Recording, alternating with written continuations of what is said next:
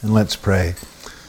Father God, we thank you once again for another opportunity to gather together as the people of God and to look to the Scripture and to be nourished upon good doctrine. And we pray now that the Holy Spirit of God, that He would come and fill this place, every nook and cranny. We pray now that He would fill our minds, that He would fill our hearts. We yield ourselves, O God, as living sacrifices to you right now, that your will may be done and not our own. And so now, Lord, may the meditation of my heart and our hearts, O God, be acceptable in thy sight, O Lord, our rock and our Redeemer. For we pray it in Jesus' name. Amen. Okay, so we're looking now at article number 2. We'll just read through it first. We'll read through the article and then walk through it together. Article 2. Of the Word or Son of God, which was made very man. The Son, which is the Word of the Father, begotten from everlasting of the Father, the very and eternal God, and of one substance with the Father, took man's nature in the womb of the Blessed Virgin, of her substance, so that two whole and perfect natures, that is to say, the Godhead and manhood, were joined together in one person, never to be divided, whereof is one Christ, very God and very man, who truly suffered, was crucified, dead, and buried, to reconcile his Father to us, and to be a sacrifice not only for original guilt, but also for all actual sins of men. Okay, now, just as a comment, there are a number of heresies that this article is responding to, such as Docetism, heresies that denied either the deity or the manhood of Christ, and we simply can't go into all of these lest we be here all night long. And so I've deliberately left those out. But if you have questions, we can look at that later. Okay, I want to look first at the idea of the Word, and then this idea of Him being begotten, then the virgin birth and the death of Christ, and then Christ as high priest towards the end. So, first of all, we hear that of the Word and the Son, which is the Word of the Father, begotten from everlasting. So obviously this is taken from John. Where is my Bible? John chapter 1. If you have your Bibles with you, you can turn. We'll take a look at some of these scriptures tonight. So John chapter 1. Most of us tonight know this by heart.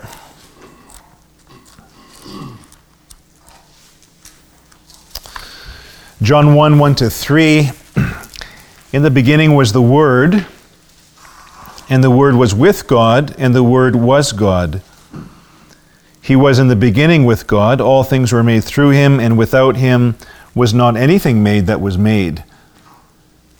Now, a couple things here. The idea of the Word, as John is putting forth, as Calvin notes here in 1a, is about communication. Jesus Christ, the Son of God, is God's communication. He is God's speech. It's what Calvin likes to how he likes to phrase it. Christ, or the Word, Jesus is God's speech, which means that the Father does not communicate apart from His Son. There is no communication of God outside of Christ. He doesn't convey Himself without Christ. Not only in these days, but whenever God has ever communicated Himself, it has always been through Christ from the very beginning. Which is to mean that God the Father is never to be understood apart from the Word, apart from the Son, which is a perennial temptation to many who try to interpret the Bible. Now, under B there, you'll notice Goodwin, Thomas Goodwin, a prince among Puritans. Thomas Goodwin said, we all have the fibra Pelagiana in us. We all have the fibers of Pelagianism in us. That means we're all tempted to view our salvation in terms of what we contribute to it. That's the essence of Pelagianism, that we think somehow that we can add even a little mite to God's salvation. And that temptation's in all of us. Well, if that's true, then we also have the fibers of Gnosticism in us. All of us do. And part of Gnosticism, that old heresy, is a dichotomy between the God of the Old Testament and the God of the New Testament. So the God of the Old Testament was viewed as wrathful, angry, vindictive, judgmental, and angry. And the God of the New Testament, as revealed in Christ, is the God of love and mercy and loving kindness and tenderness. And whether we like it or not, we are all tempted in this way to disregard the God, at least to pigeonhole the God of the Old Testament as the God of anger, and the God of the New Testament as revealed in Christ as the God of love. Now, what John here is saying in John 1 is that whenever God was communicated in the Old Testament, it was the Son at all points and in all places, so that the harder passages are descriptive of the Son. Now look at Ezekiel 7. Here's just a couple of these harder passages that we need to take into account here. Ezekiel 7, 8 to 9.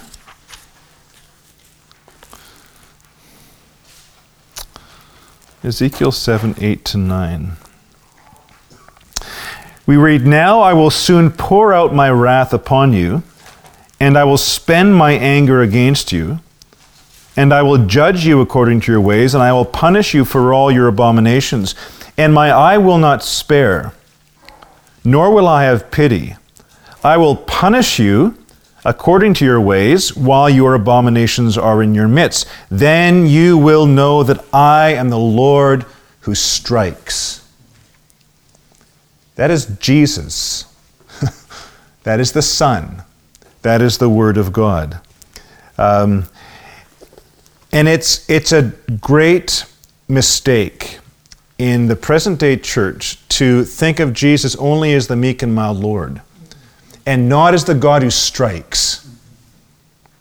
That's a mistake. It's a dangerous mistake. Look at Luke 19. Turn to Luke 19, just as evidence of this. Look at Luke 19. I was sharing this with the prayer group on Monday. This is the. Can I have a tad more light here? Behind Tim's head is he's the electrical guy. Nope. The little slider on the side. Beauty. Too much? They're good. Okay, Luke 19.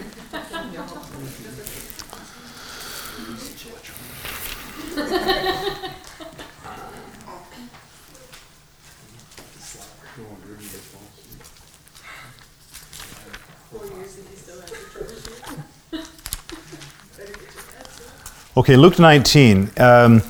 This is the parable. Now, importantly, this is really important here. This is the parable that comes right before the triumphal entry.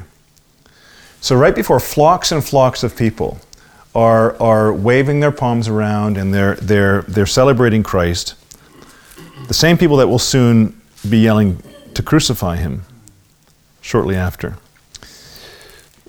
Just before that, he tells this parable of I won't read the whole thing, but it's the parable of the talents or the minas and the faithfulness of his servants. But there's a servant at the end. This is now looking at verse 20. Then another came saying, "Lord, here's your mina, which I have kept laid away in a handkerchief. For I was afraid of you, because you are a severe man. You take what you did not deposit, and you reap what you did not sow."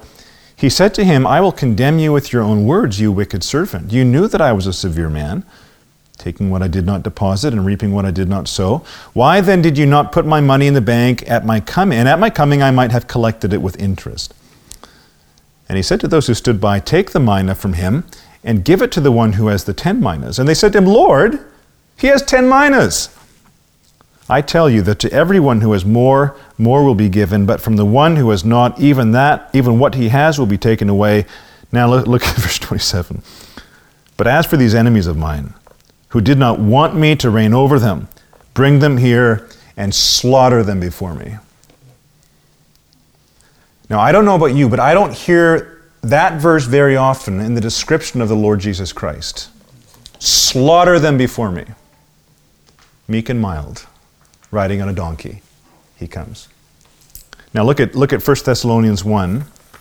This should be 2 Thessalonians, not 1 Thessalonians. 2 Thessalonians 1, 5-9. This is evidence of the righteous judgment of God, that you may be considered worthy of the kingdom of God, for which you are also suffering. Since indeed God considers it just to repay with affliction those who afflict you, and to grant relief to you who are afflicted as well as to us. When the Lord Jesus is revealed from heaven with his mighty angels in what?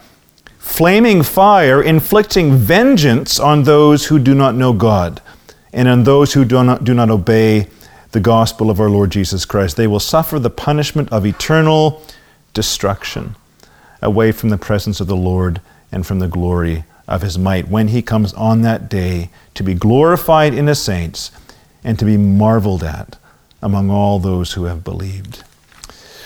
So the idea that Jesus is the one who only conveys the love and the mercy of God, and that the God of the Old Testament is that aspect of God which demonstrates the vengeance and the judgment and the wrath and the anger of God, is definitely false, and it's unhelpful. And when we preach Christ, and when we preach the cross, it is always mercy and judgment. It is always mercy and judgment. Those two things have to go together, and they must never be taken apart. There's there's a hypostatic union with those two things. They can't be sundered. That's crucial. And why? Why is it the case? Because he's the Word. And the Christ as Word is the communication of God's love, but he's also the communication of God's anger and judgment. And we must present those two things as the church. Secondly, so he is always to be the communication of the Father. The Son is the speech of God in all hard passages of the Old and New Testament. He's also God's active power. So God's speech in the Old Testament and the New is always to be understood not only as descriptive of God, but it's God's active power. When God speaks, things happen. And so in Genesis 1:3, the divine fiat, God said, "Let there be light." God said, "Let there be a separation of the earth and the waters." When God speaks, things happen. Now, look at here at Colossians 1:15-17, just as an example of this. Christ as Word. Where am I here? Christ as Word, Colossians 1. Girls eat popping corn. Galatians, Ephesians, Philippians, Colossians. Okay. I knew it as God eats pizza cold. Galatians, Ephesians. Oh, really?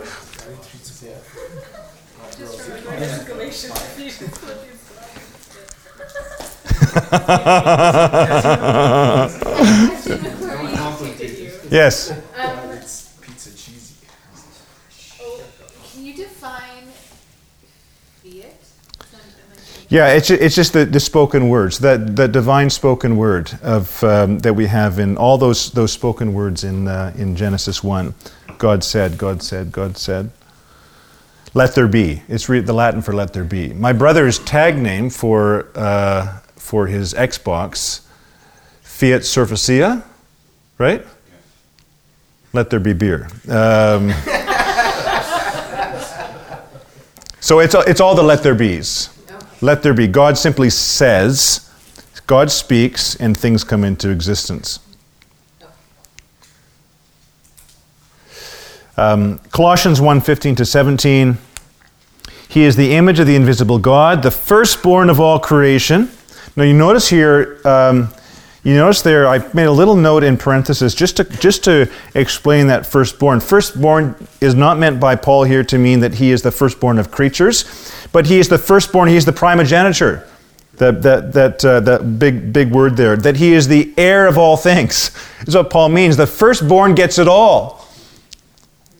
Everything, the whole estate is for the firstborn. And so when Paul says Christ is the firstborn, everything is for Jesus. This cuts right against all of our humanistic, self-vaulting, self-boasting, isn't God lucky that I gave into the gospel? Isn't God lucky to get me? We get so absorbed in ourselves, especially when we start asking God, what's your plan for me? Right? The perennial question of all people, Lord, what's your plan for me? As if it's all about me, as if God's plans for me are of ultimate importance. God's plans for Christ are of ultimate importance. And He is the heir of all things, and every piece of wood and stone and tree and river, it's all for Christ. That's why I love that old song. We haven't sung it in a long time. We have never sung it, actually, Josh. And I'm not saying it might be completely stale at this point. It might be completely stale, but do you guys remember that song, that old 90s song? It's all about you, Jesus, and all this is for you, for your glory and your fame. It's not about me, as if you should do things my way. You alone are Lord, and I surrender. It's all about you. It is all about Christ. The church is about Christ, our days are about Christ, our sufferings are about Christ, our joys are about Christ. It's all about Christ. Anything that you can do. He is the heir of all things, and the Father intended it all for Him. The church is for Christ. Salvation is for Christ. The cross is for Christ. We are for Christ. And boy, it takes a long time to get your head around that. It takes a long time to get your head around that, and I'm still getting my head around it. And I'm constantly, the old Latin phrase for sin, cor incurvatus ad se, the heart turned in upon itself. Cor incurvatus ad se, the heart turned in upon itself. We're always coming back to it's about me. It's about me. It's not. It's not about me. So Colossians 1:15-17, He is the image of the invisible God, the firstborn of all creation. For by Him all things were created in heaven and on earth, visible and invisible, whether thrones or dominions or rulers or authorities. All things were created through Him and for Him. And He is before all things. And here's the punch. And in Him all things hold together. As Word, He is the binding agent. As the spoken word of God, that word gathers all things and holds them together. So that the very atoms and molecules in the universe held together in tension is by Christ. This is repeated in Hebrews 1:3. He upholds all things by the word of His power. Why do the planets bob in space the way that they do? Why does gravity work the way that it does? Why aren't we kind of, flying out of the earth? And it's because Christ is holding all things together by the word of His power. Scientists are madly trying to discover why these things are so. And the theologians have already discovered the answer. Matthew 8:27. We see that He is the Lord of the winds and the sea. He speaks, and His active power constrains the winds and the sea. And then this applies to our conversion as well. 1 Peter 1:23, born again by the living and abiding Word of God. That is, it's the Word of God and its activity that creates new life in us. I love what Athanasius says. The renewal of creation has been wrought by the self-same Word who made it in the beginning. This is in his little book on the Incarnation. The renewal of creation has been wrought by the self-same Word who made it in the beginning. Now, this is critical, right? When we try to understand what salvation is all about. Salvation is new creation. Salvation is new creation so that inasmuch as the old creation happened solely and unilaterally by the voice of God and the Word of God and the command of God, so new creation happens as well by the voice of God and the fiat of God. God says, let there be light. in Carly and Tim's and Laura's heart, and light comes. Salvation, pardon me? I already pointed Josh out, and I couldn't do it again. You're just making me It's new creation, and that's incredibly important for us to understand. It's ex nihilo. It's ex nihilo. It's from nothing. Our faith is created from nothing. A work of new creation. Okay, so He is the Word. He communicates God. God is always to be understood through His Word, never understood apart from His Word. Christ is the active power as Word, that it's not simply expression, but it's actually binding all things together. It's the active power in our salvation. And then this word begotten.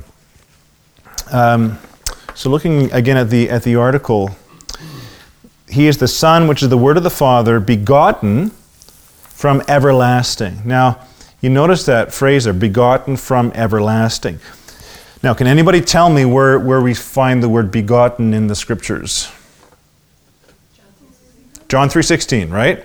His only begotten Son. So He's uniquely begotten. Where else do we see it? It's right there. Did I put it in there? I did too. It's all there. You don't need to tell me because it's all there. Psalm 2:7, and Hebrews 1:5, and then John 3:16. So let's look at Psalm 2 because this is especially germane. Luther felt that Psalm 2 was one of the most important psalms there is. And that says a lot because Luther lived in the Psalms. Luther had memorized the Psalms, by the way. He had memorized them. I'm convinced that Luther had memorized much of the New Testament. And as an aside, I sometimes wonder if this is not one of the missing treasures of the church is Bible memorization. Thy word have I hid in my heart. I've put it in there so it can't get away from me. And I think it used to be in the church that Bible memorization was really important. And somehow it's fallen off the map for us. Maybe just it's so readily available to us in our phones and our iPads and everywhere. I don't know, but I think it's important. I think, by the way, memorization, now I'm going down a real rabbit trail. Memorization is actually critical for sharp minds.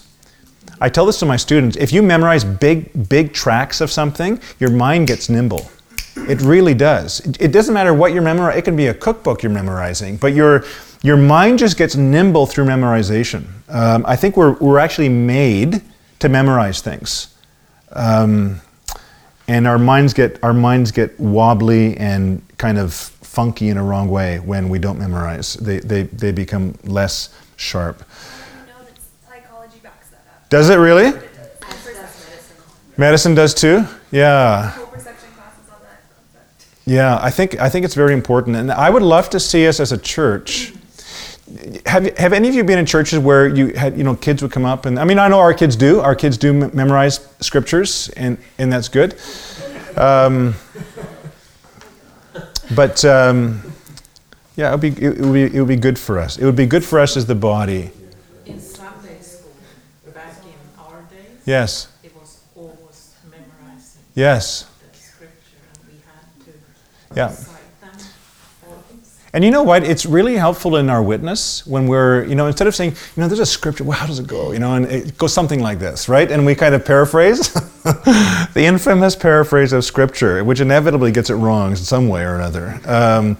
But being able to pull out the sword, right? It's like Ehud, right? He just kind of grabs this with Eglon, right?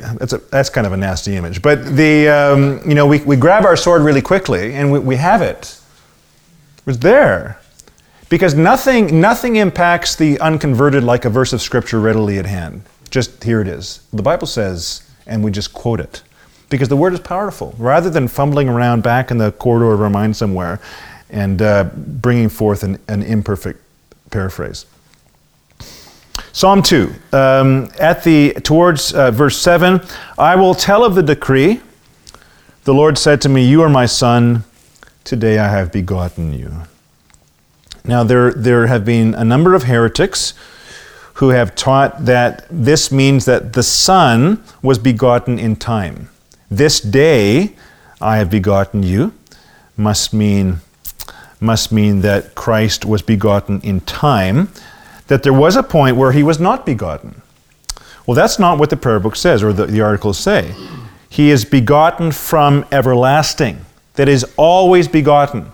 There never was a time when he was not begotten. Now look at what Luther says here then.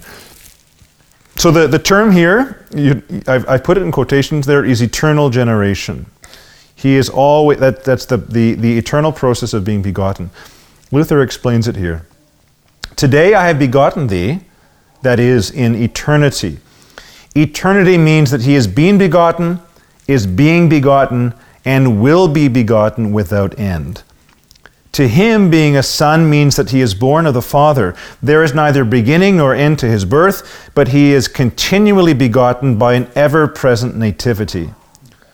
Rightly, he is said to be begotten today, that is, always being begotten. Every day he is being begotten. This is how Luther explains, and this is how our articles explain. Now Calvin is a little bit uncomfortable with this. I just threw this in there just so that you know. Calvin thinks of the begotten in Scripture as speaking as to the testimony and the manifestation of the sonship of God. The in quotation marks, the authentic and evident marks of his sonship. So that whenever in Scripture, in the Gospels, God gave clear demonstration to the sonship of the Lord, that was his begotten. This day I've begotten. You are my son with whom I'm well pleased. That is him being begotten. Now, this is one of the rare occasions where I don't agree with Calvin. But to be fair to him, I thought I would throw that in there. I think Luther is right. Augustine says the same thing in his Confessions, eternally begotten. That is, that he is eternally being generated by the Father. Always has been, and always will be. So that, see, sonship is never an event in time. Sonship is never an event in time, but he is necessarily the Son, and he is eternally the Son. Now this goes back to our last session on the Trinity. That is, he is, to use a fancy word, he is ontologically the Son. He is Son by being. It is his. Remember the word we used last time? It doesn't belong to the ousia, but it belongs to, as Calvin explains, to the hypostasis. It belongs to that reality that is non-communicable. But he has it by necessity and eternity. So begotten is not about begotten in time, always begotten. 3, now I don't want to hammer away at this because we talked about all that ooze last time, homoousios, and we don't need to repeat that. But it is in the article here again. Of one, you see that he is begotten from everlasting, the very and eternal God, and of one substance with the Father. Homoousios. This is just picking up the language of the Nicene Creed there. Of one substance with the Father, but a different hypostasis. And then we have this, the language of now two natures, one person. One substance with the Father took man's nature in the womb of the Blessed Virgin of her substance, so that two whole and perfect natures, that is to say, the Godhead and manhood, were joined together in one person, never to be divided. So two natures in one person. So on the second page there, under 4, this is the phrase that we use, the theological phrase is called the hypostatic union. Two natures and one person. One hypostasis. Now, a couple things here. You notice two phrases here: the communicatio idiomatum and the extra Calvinisticum. These are two important phrases that have something to do with the hypostatic union. If Christ is two natures, God very God, and man very man, how do they relate to each other? Do they relate to each other? So the communicatio idiomatum, you see the phrase here, is the communication of properties. How does the Godhead of Christ relate to the manhood of Christ? Is there a border patrol right there? Right? Is it hard? Can they interchange? Can they pass on elements one from the other? Pass on properties one from the other? Well, Calvin had a problem with that. The Lutherans not so much. So within the realm of the Reformation, there were some Reformed people, namely the Lutherans, who thought that the divinity of Christ could influence the humanity of Christ.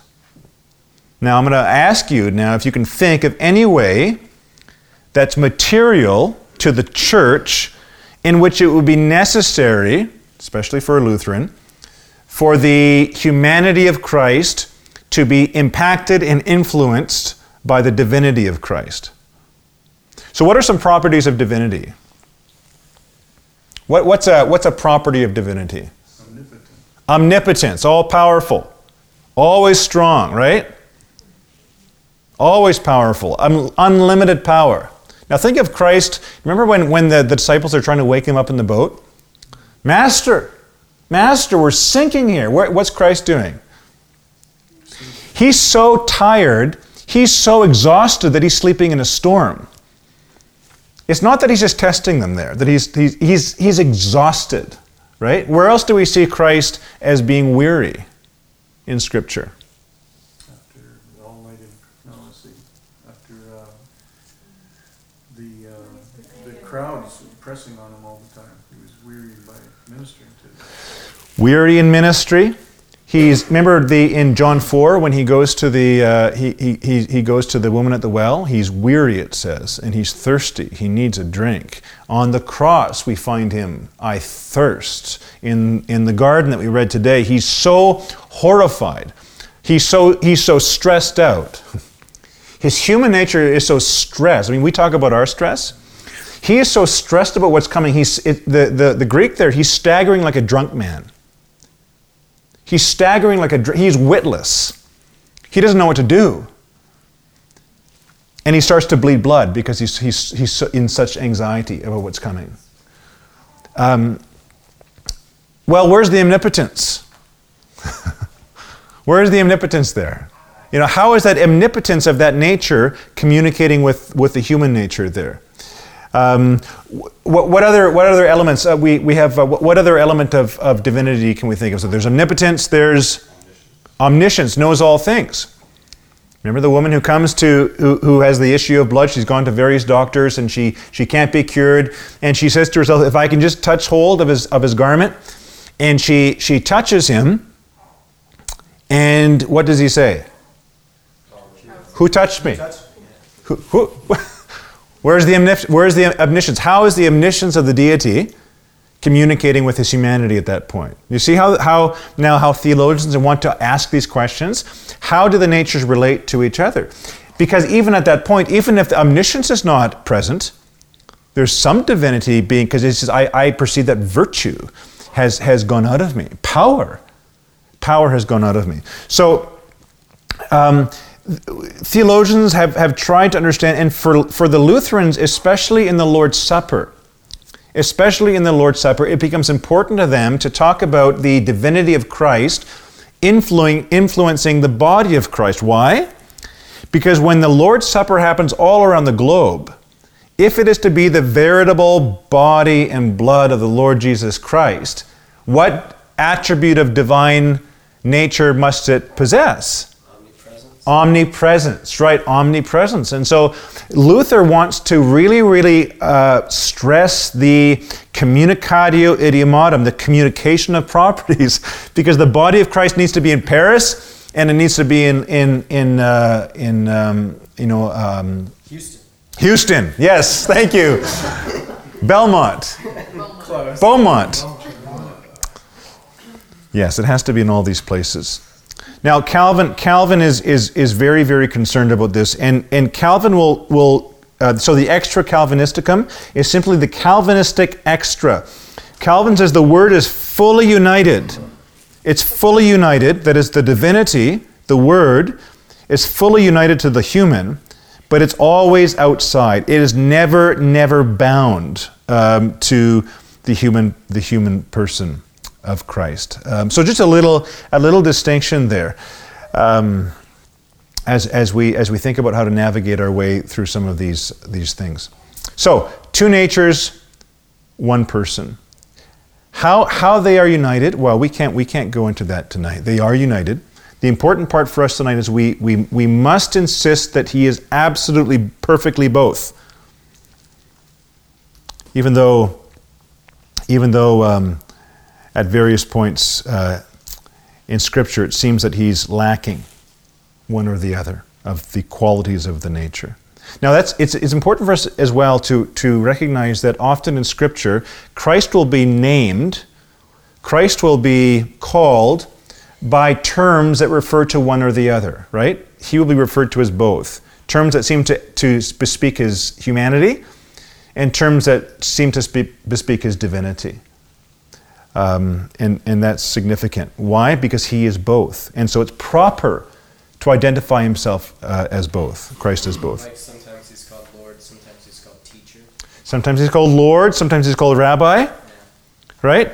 A very human term and a very exalted divine term. He's called the Lord of glory. Otherwise, you would not have crucified the Lord of glory. And yet everyone in his community said, "Is this not Mary's son? Is this not the carpenter's son?" He was the carpenter's son. Son of man, Son of God. Right, the Son of Man. We have these messianic titles too. Messianic titles in the Old Testament that were befitting of a human person. The Son of Man, the Son of David. Seed of David. Yes. So it's appropriate. So when people come, when challengers come and say, "Well, look at this Scripture. He's referred to as a man here." Well, he is a man. And it's appropriate to identify himself as a man, even as it's appropriate to identify himself as the Lord of glory. One person, 2 natures. The virgin birth. He took man's nature in the womb of the Blessed Virgin. Now, in what way was Mary the Blessed Virgin? Well, she is to be called blessed above all women. She is to be regarded. All people will call me blessed. Right? It's not inappropriate as a Protestant to call her the Blessed Virgin. She is unique among women. She is indeed Theotokos. Theotokos, she is the mother of God. She did not give birth to his divinity, but in her womb, she nourished the God-man. And she is unique. Now, obviously, there have been erroneous doctrines surrounding Mary. It's wrong to worship her. It's wrong to venerate her. It's wrong to regard Mary as co-redemptrix, as the Romans do. There are a number of doctrines, extra-biblical doctrines that attach themselves to Mary that are inappropriate. It is not wrong to see her as very, very special and indeed heroic. Because if the Word was lost through the unbelief of Eve, if the Word was lost, right? Sin at the fall is the flight from the Word. It's humanity departing from the Word. The fall is humanity departing from the Word. Salvation is bringing us back to the Word. And if the fall occurred on account of Eve's pride and Eve's sin and Eve's rebellion, Christ comes to us on account, in part, of Mary's submission. Be it unto me according to your word. Mary believes. This isn't by mistake that we have these 2 pivotal characters in the Scriptures. And it's significant that we regard that and we honor Mary in that way for her faith and her virtue.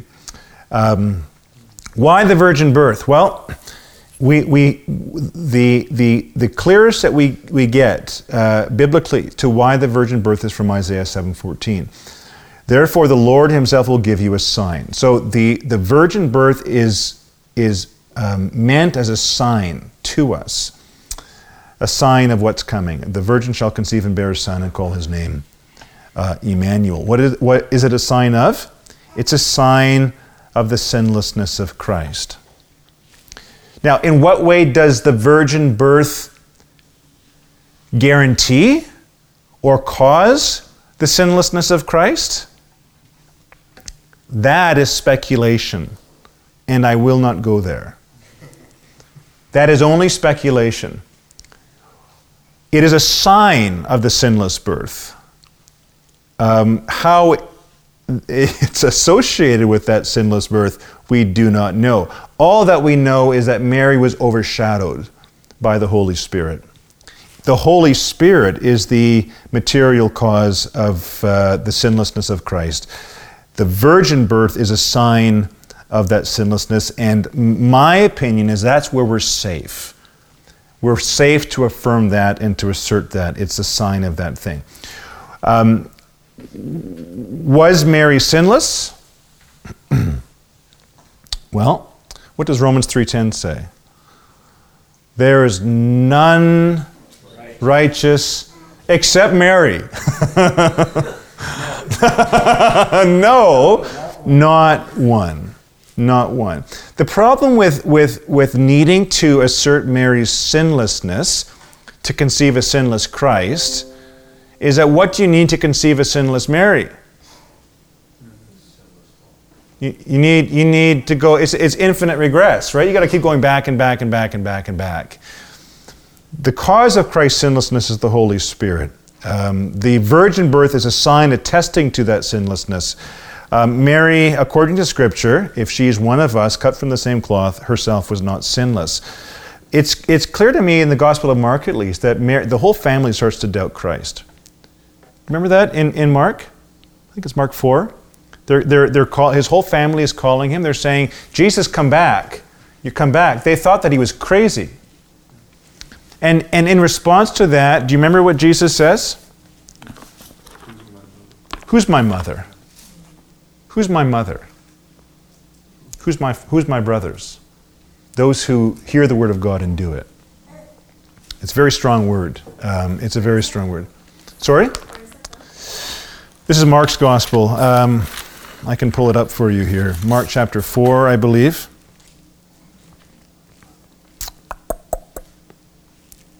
Maybe it's earlier.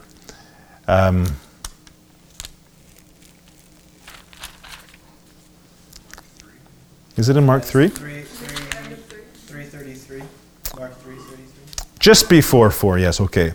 So so just before that,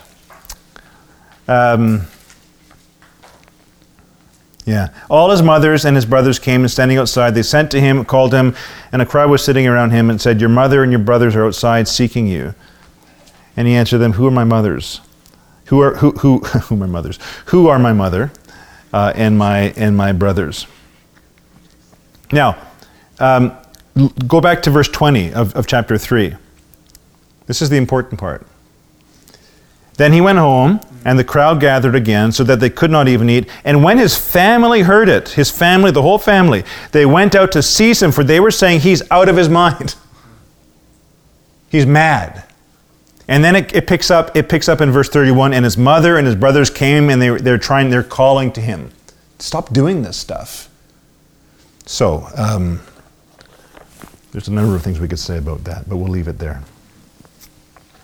The death of Christ. He was born of the Virgin Mary, of her substance, two perfect natures, godhood and manhood, joined together in one person, never to be divided, whereof is one Christ, very God and very man, who truly suffered, was crucified, dead, and buried, to reconcile his Father to us, and to be a sacrifice not only for original guilt, but also for all actual sins of men. That is, not only for Adam and Eve's sin, but for my sins this morning, and for my sins tomorrow, that I'm guaranteed to commit.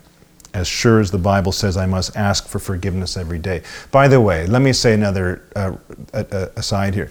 You will never experience a day on this earth where you do not fall short of the glory of God in some way, whether through sins of commission or omission. Most certainly, always, it will be both. The Lord's Prayer teaches us that as every day we must ask for food, so every day we must ask for forgiveness of sins. And I've made it my habit. Every night I must confess my sins to the Lord every night, because the Lord's Prayer commands me to do so. Okay, the death of Christ. It is central. It is absolutely central in the Old Testament and the New Testament. The death of Christ is what the Bible is all about. It is the central doctrine of the Old Testament, and it's the central doctrine of the New Testament. Now, just turn to 1 Corinthians 15 with me.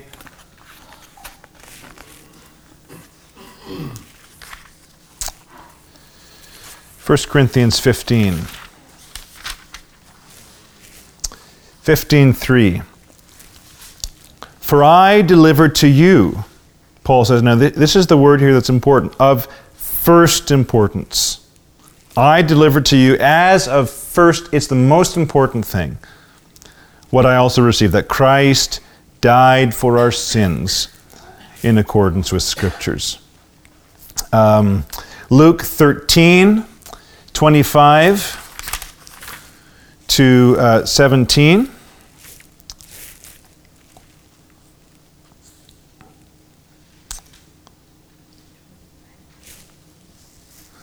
Luke 13.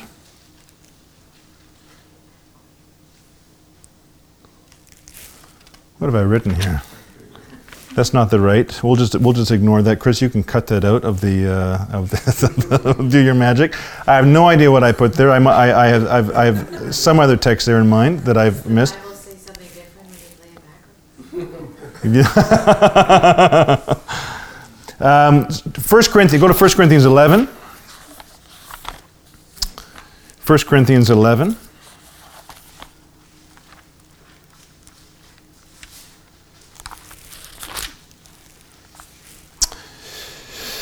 (23 to 26). For as I received from the Lord what I also delivered to you, that the Lord Jesus, on the night when he was betrayed, took bread, and when he had given thanks, he broke it and said, "This is my body, which is for you. Do this in remembrance of me." In the same way, he also took the cup after supper, saying, "This cup is the new covenant in my blood. Do this as often as you drink it in remembrance of me. For as often as you eat this bread and drink the cup, you proclaim the Lord's death until he comes." So Paul says the matter of first importance is the death of Christ, and the church in its gathering around the table is proclaiming that which is of utmost importance to it. So the Lord's Supper, among a number of things, is that important aspect of proclaiming what is central to us as a church. Look what P.T. Forsyth says. P.T. Forsyth was a very important British theologian, liberal turned conservative. He writes, "An evangelical church has stood and stands not only for the supreme value of Christ's death, but for its prime value as atonement to a holy God, and as the only atonement whereby man is just with God." By atonement, what is atonement? Is meant that action of Christ's death, which has a prime regard to God's holiness, has it for its first charge, and finds man's reconciliation impossible, except as that holiness is divinely satisfied once for all on the cross. What does this mean? Well, it means that God is love. It means that God is also holiness. God is love, God is also light. And in him dwells no darkness at all. And the just and the holy and the righteous nature of God demanded and required the condemnation of sin. God could not be God without condemning the sinner, without destroying all sin. And Christ then comes in our place, and he receives in himself the punishment that we deserved. And therefore, Jesus is the word propitiation.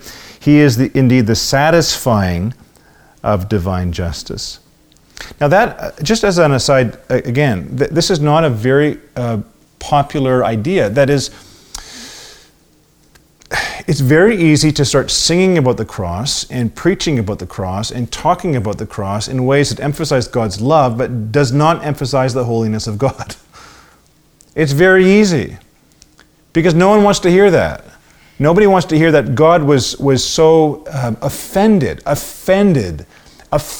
by human sin that he had to unleash his divine anger on the world. I think that we rob the cross of its power. I think we rob the gospel of its power when the idea of propitiation is pulled out of the gospel and pulled out of the preaching of the cross.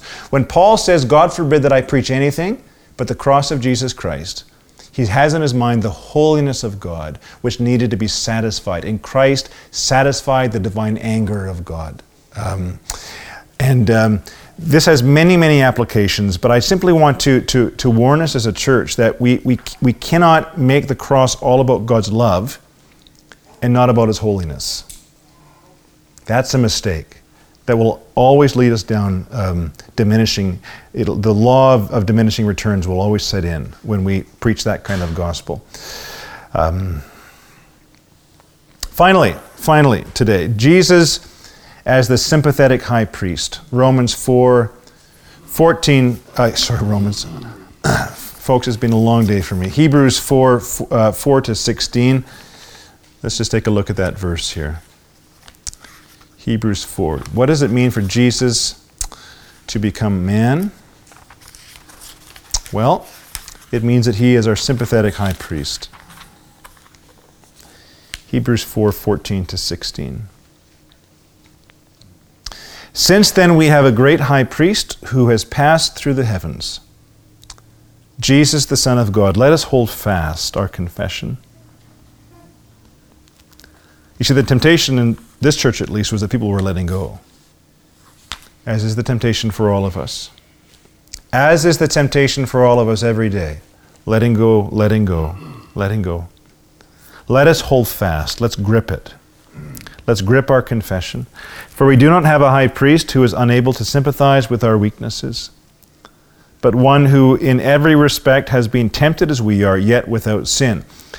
Let us then with confidence draw near to the throne of grace, that we might receive mercy and find grace to help in time of need. Now look at these three phrases here. Posse non peccari, non posse non peccari, non posse peccari.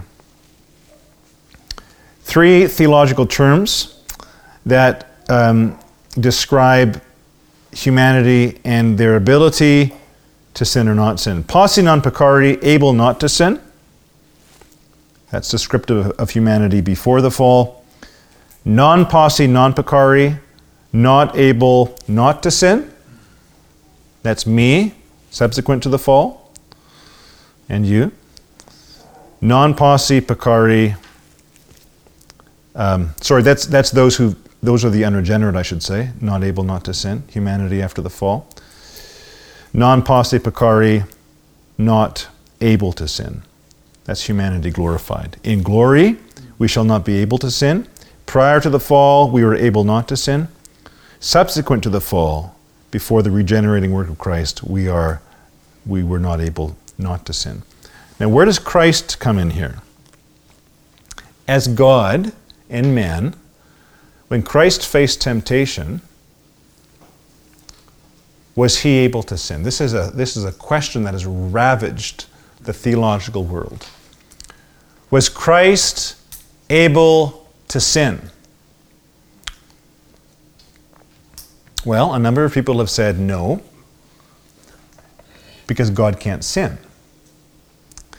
However, if we say no, then what do we deny? We deny his humanity. We deny his humanity.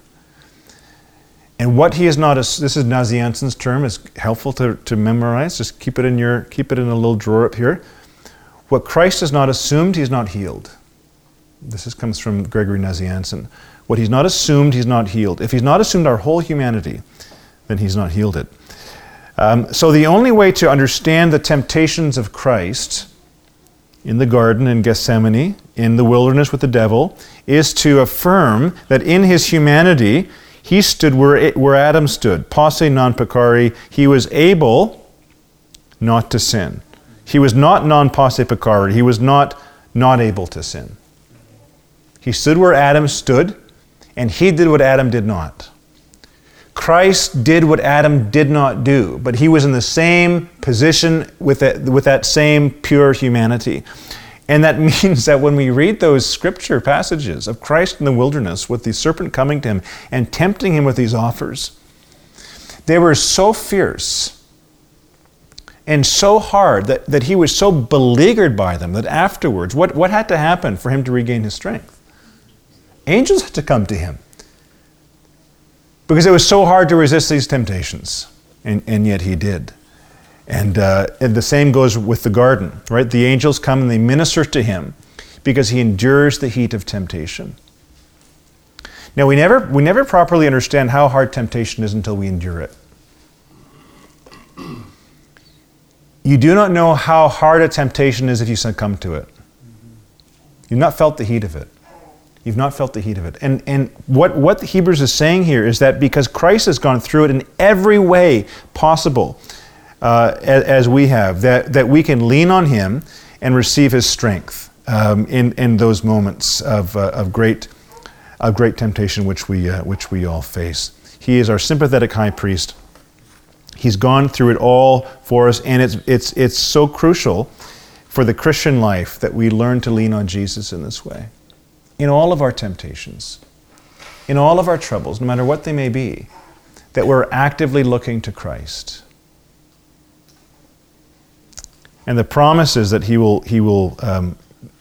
give us grace, and we will find mercy in time of our need. Well, folks, that's all that I've wanted to cover today. There's so much more that we could say, but we've been going a bit long lately, and I wanted to give time for questions. So, are there any questions that you'd like to raise about the material tonight?